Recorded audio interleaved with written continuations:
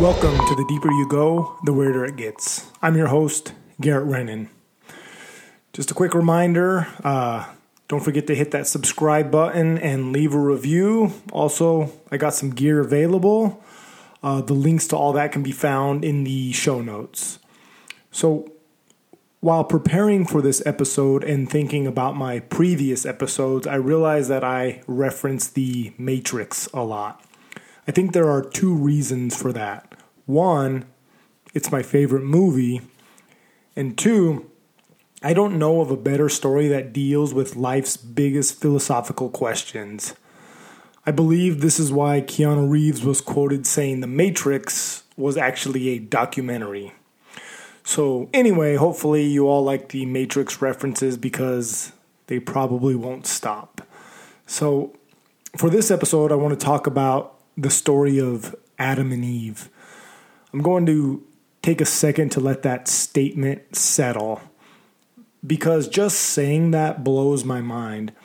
If you told me 5 years ago that I would be discussing the biblical story of Adam and Eve, I would have thought you had lost your goddamn mind. So, despite having grown up in the Catholic Church, I've never considered myself religious. The idea of believing in an all-powerful yet judgmental man upstairs watching your every move just seemed ludicrous. Not to mention that many wars, most of them, in fact, have been religious wars. And not just wars, but straight-up persecution. I mean, millions of people have been slaughtered all over the world because one group of people believed in a different God than another group of people. And of course, you can't forget about all the pedophilia allegations. So, yeah, because of all this, I've had no interest in religion, the church, or even God. And for many years, I thought of religion like an old operating system or program used to control humans. Maybe it was necessary in our early development, but like how outdated software slows a computer's progress, I felt like religious thinking was holding people back from reaching their full potential. However, I have learned a few things over the last several years. One thing I've learned is that there's a huge difference between organized religions and spirituality. While both spirituality and religion study the world of the supernatural, organized religions can be and tend to be very rigid in their belief structure, whereas a general spiritual approach leads to a more open-minded way of thinking. And when it comes to learning, an open-minded approach is always far superior than a closed-minded approach. I've also learned that a spiritual approach to life is a key component to our individual development because the world is much bigger than our physical existence. The world is made up of much more than hard facts and scientific measurement. The world is full of coincidences, synchronicities, intuitions, and miracles that just can't be explained or measured by science. So spirituality is an open-minded approach of trying to understand the unknown. And this is critical because growth only occurs by making the unknown known. And lastly, I've learned that many of the old religious stories are more than just silly myths or fairy tales. Once I began to remove myself from the dogma of modern churches and the negative aspects of organized religion, I was then able to look at these old stories without any preconceived notions. This then allowed me to view these stories with fresh eyes. And to my amazement, I found that these stories not only contain lots of wisdom, but that they also try to answer some of life's biggest mysteries like, who are we? Where do we come from? And what does it mean to be human? For example, the story of Adam and Eve, once you dig past the surface, you realize it's more than just a simple creation story. It's the story of humans becoming consciously aware of themselves. This story of humans gaining consciousness or waking up is one of the most popular stories of all time, and it can be found everywhere, even in modern shows and movies like Westworld and, of course, The Matrix. In the show Westworld, thanks to some secret programming given to the robots by one of the creators, there is a transitional moment when the robots go from being unconscious automatons to being fully aware beings. Or like in The Matrix, This theme can be seen in the moment when Neo takes the red pill and transitions out of the simulated world into the real world. So the story of Adam and Eve is about a major leap forward in human evolution. It's the story of humans transitioning from a lower state of awareness to a higher one. And to understand this story, you first have to realize that humans are unlike any creature on this planet. No other creature has language, art, music, movies, or poetry.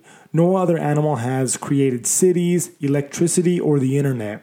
No other creature is aware that we live on a planet which orbits a sun, which is just one star among hundreds of billions of stars in our Milky Way galaxy, and that the Milky Way galaxy is just one of billions of galaxies in the universe. So to say humans are unique is quite the understatement. So the question is, why are we here? Or the question is, why are we so different from everything else? And that's the million-dollar question which no one seems to have an answer to. According to mainstream science, human evolution is a linear path. Over the course of several million years through the process of natural selection in the form of random mutations and adaptations, early ape-like creatures eventually became modern humans. This scientific idea seems plausible except for one fact, that modern science has no explanation for the missing link. Science has no explanation for why we are so different and so advanced. Science can explain how our brain size doubled and how or why we became conscious. Next to the mystery of the Big Bang, the mystery of human consciousness may be the biggest mystery of all time. So science has no provable explanation for the biggest event in the history of human evolution. Think about that for a second. Science has no provable explanation for the biggest event in the history of human evolution. It is so crazy. But like I mentioned earlier with the story of Adam and Eve, the moment humans become conscious has been written about and talked about since the beginning of recorded history. In fact, some of the oldest writings on record are about this exact event. And I will discuss those older creation stories in the next episode. This episode is about the most popular creation story, the story of Adam and Eve. Adam and Eve were the first humans created by God. They lived in paradise, the Garden of Eden. For a short time, they lived in harmony with the earth, much like non-human animals do today. So when God created Adam and Eve, it is worth knowing that he created them in his image. I mention this because you will hear something similar when I talk about the original Sumerian creation story in the next episode. Anyway, when God created Adam, it was said that he blew into his nostrils the breath of life, and then the human became a living creature. The statement of God blowing the breath of life into the nostrils has a significant meaning. It means that the humans received a spark of the divine. Later in the story, when God creates other creatures, none of those other creatures receive the breath of life. It was only the humans. After being created, Adam and Eve are told that they can eat freely of all the trees in the garden except from the tree of knowledge of good and evil, because if they eat from that tree, they will die. Eve is then tempted by the snake to eat from the tree of knowledge of good and evil. The serpent tells her, "You will not die, for God knows that when you eat from it, your eyes will be opened and you will be like gods, knowing good and evil." So both Adam and Eve eat from the forbidden tree, and the eyes of both of them were open, and they realized they were naked. So they sewed fig leaves together and made coverings for themselves. So this was a defining moment. It was the moment that Adam and Eve became self-aware. And there's a lot to break down here. When speaking to Eve, the serpent tells her that if she eats the forbidden fruit, not only will she not die, but that her eyes will be opened, meaning that she is currently blind to the nature of reality. One of the first things Neo says when he's unplugged from the Matrix is, "Why do my eyes hurt?" The answer, of course, is because he's never used them before.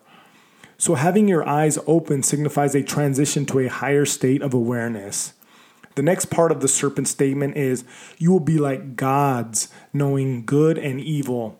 The first thing to note from this statement is the word gods.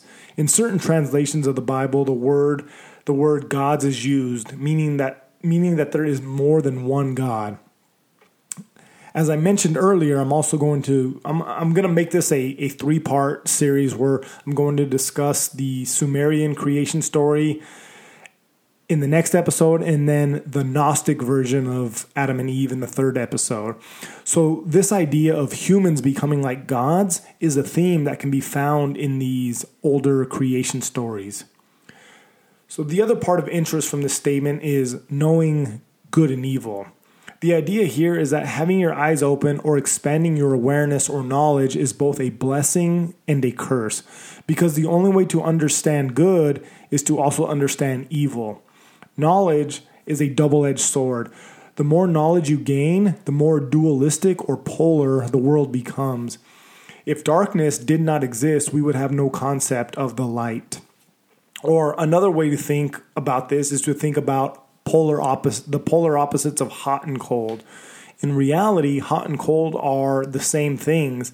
They exist on the same spectrum. They just differ by various degrees and perspectives. This means that when you learn one thing, you are simultaneously learning about its opposite.